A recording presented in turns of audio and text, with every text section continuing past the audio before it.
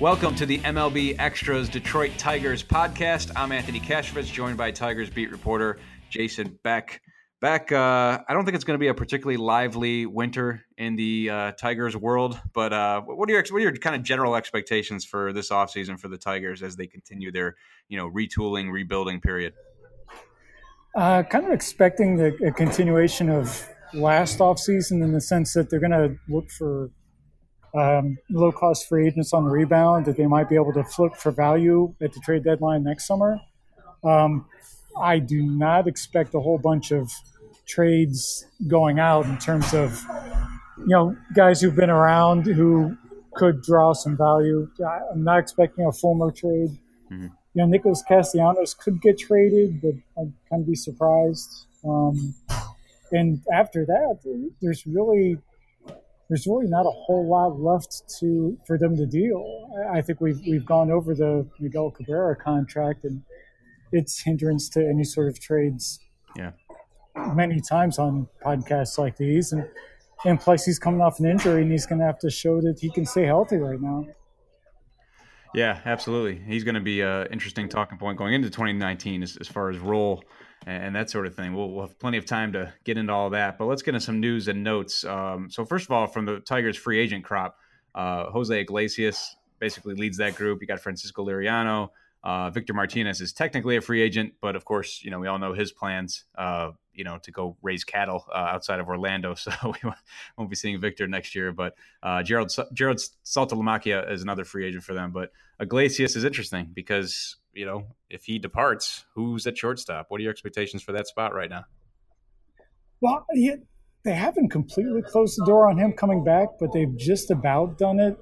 They're going to scour the market to see who else is out there. I think they want, they're in this spot where their shortstop prospects, Willie Castro and Sandy Alcantara, they're about a year away. They're going to need a year or so in AAA before they can compete for the big league job. So in the meantime, they got to find somebody on a short-term deal to fill that. Ideally, it would have been Dixon Machado, but he struggled so much last year. He got DFA'd, and he struggled so much at second base. That he got DFA'd, and now he's really not part of the picture at any position. So I expect that they're going to look for a free agent who's going to try to use this as a springboard to raise their value. Alcides Escobar is a guy who has popped up in rumors. Adeiny Echeverria, if the Yankees don't bring him back, could be another option. There's a lot of guys like that who could end up filling that type of spot. I think Eduardo Escobar is another pending free agent. That's kind of the market the Tigers are playing in a number of spots right now.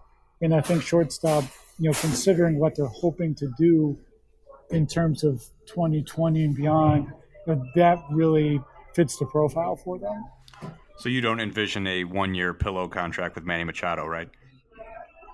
If Manny wants to do something like that for a few million, I think Al Avila would be all ears. Absolutely. It's fun to think of what that would have been like and how tempting that would have been for Mike Ilitch back in the day. Right. But I think those, this is a different time right now, and it's a different mission. Yeah, brave new world. So we had some news this past week, Beck, with Christin Stewart and Jordan Zimmermann both underwent core muscle surgery. I don't know if there was a 2-for-1 special going on there in the office of Dr. William Myers, but obviously, Zimmermann is an important piece of this rotation, and Stewart is perhaps a potential piece of the lineup. He could vie for the left field job come spring training and made a nice impression in September. So both those guys have some physical setbacks for right now. Yeah. Stewart was that wasn't really a surprise. We missed the last series of the season with lower abdominal injury, which seems to be code word for the Tigers recently for potential core muscle injury. So, they had already, even before the season ended, had scheduled a exam with Dr. William Myers in Philly for that.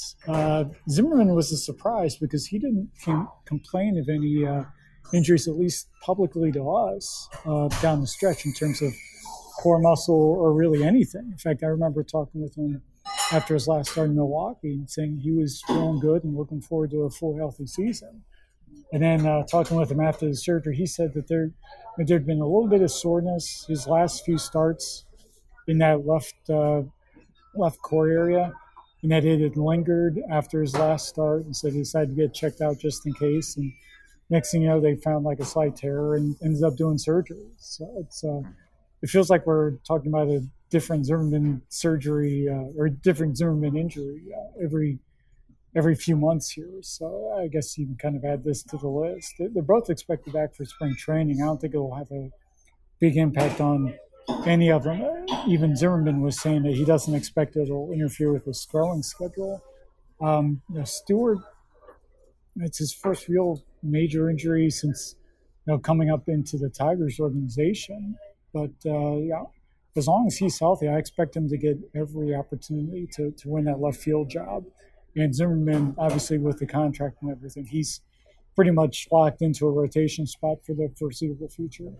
Well, also on the injury front, injuries really hampered Daniel Norris in the year 2018, recovering from a groin surgery, and that sidelined him basically the end of April until August. So he lost, supposed to be an important step forward for him in 2018. He lost a lot of important innings. He's going to be throwing this winter. What's his plan? Well, he just made a start in the Dominican Winter League. Yeah, I know it seems a little bit early for winter ball to be starting up, but they start up early down there. He went 4 1/3 innings, gave up a run, struck out the side in order in the first, hit a batter and threw a wild pitch. So it was kind of, what right now is a typical Daniel Norris start where he shows flashes of being a really good pitcher, but the pitch kind of runs up a little bit and, he battles command, although, he didn't have any problems with the walks really. So in that aspect, it's encouraging. I think what they're looking for more than the stat line is how he feels pitching-wise and how his velocity trends going into next spring, because it's going to be huge. And I've already had people on Twitter asking, what's the point of having a pitch winter ball, and then after that going on the tour of Japan with other major leaguers.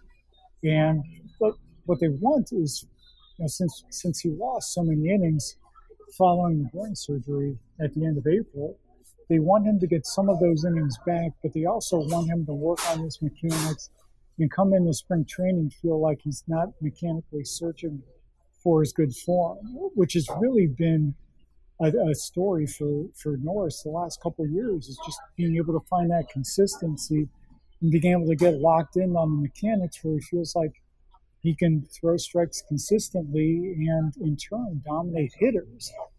He's a big piece for these guys going forward. I know we talk a lot about the top 5 starting pitching prospects they have come down the pike, but they still need Norris. He still has a special arm.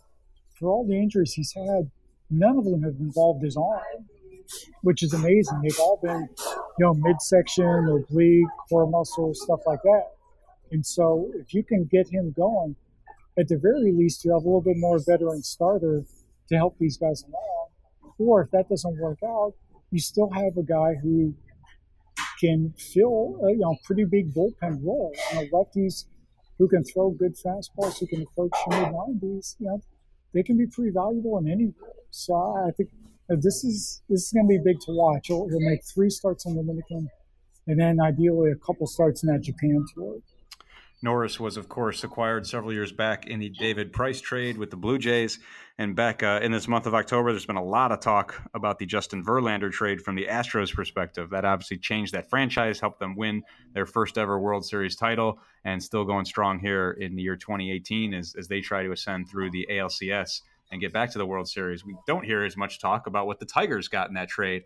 But 2 of the 3 pieces they got in the Verlander trade with the Astros, Daz Cameron and Jake Rogers, they're getting a workout in the Arizona Fall League as we speak.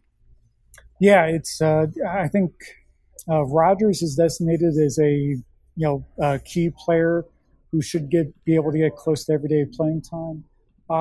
They want him working on his swing and on being able to focus more on line drives instead of trying to swing for the fences every time up.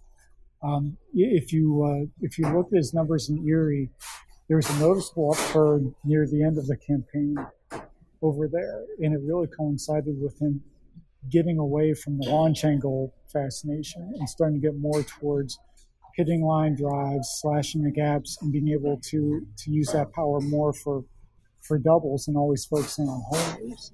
And it really seemed to yield some results immediately once he started catching on to it.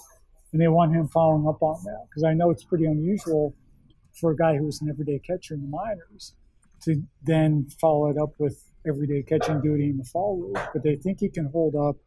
And more importantly, they want him to develop his offense a little bit more. We've seen kind of how difficult it is for a guy, for a catcher, for an everyday catcher, to get a grasp of the offense after he's in the big leagues and once he's having to handle a big league staff. They don't want him to go through those same struggles that James McCann has gone through. So I think they're trying to get a head start on that here. With Daz Cameron, he made a really good rise from A-ball to AAA by the end of the summer, and showed some encouraging signs, especially at AA.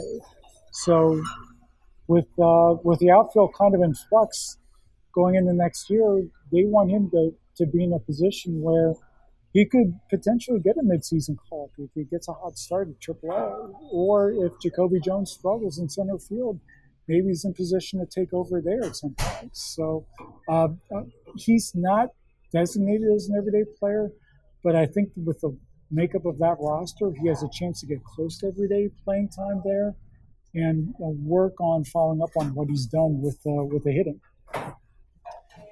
So, Beck, as we said, not expecting a great deal of action in free agency for the Tigers this winter. And if anything, their most fascinating free agency is actually in the broadcast booth, in the TV booth. We saw what happened with Rod Allen and Mario Impemba. They will not return to Fox Sports Detroit broadcast in 2019.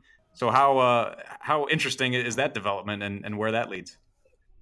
This whole situation has been fascinating, to say the least. Just, the way everything kind of happened in August, with obviously what's been reported with the incident in the broadcast booth, now with the decision not to bring them back. It breaks up the team. I looked it up the other day.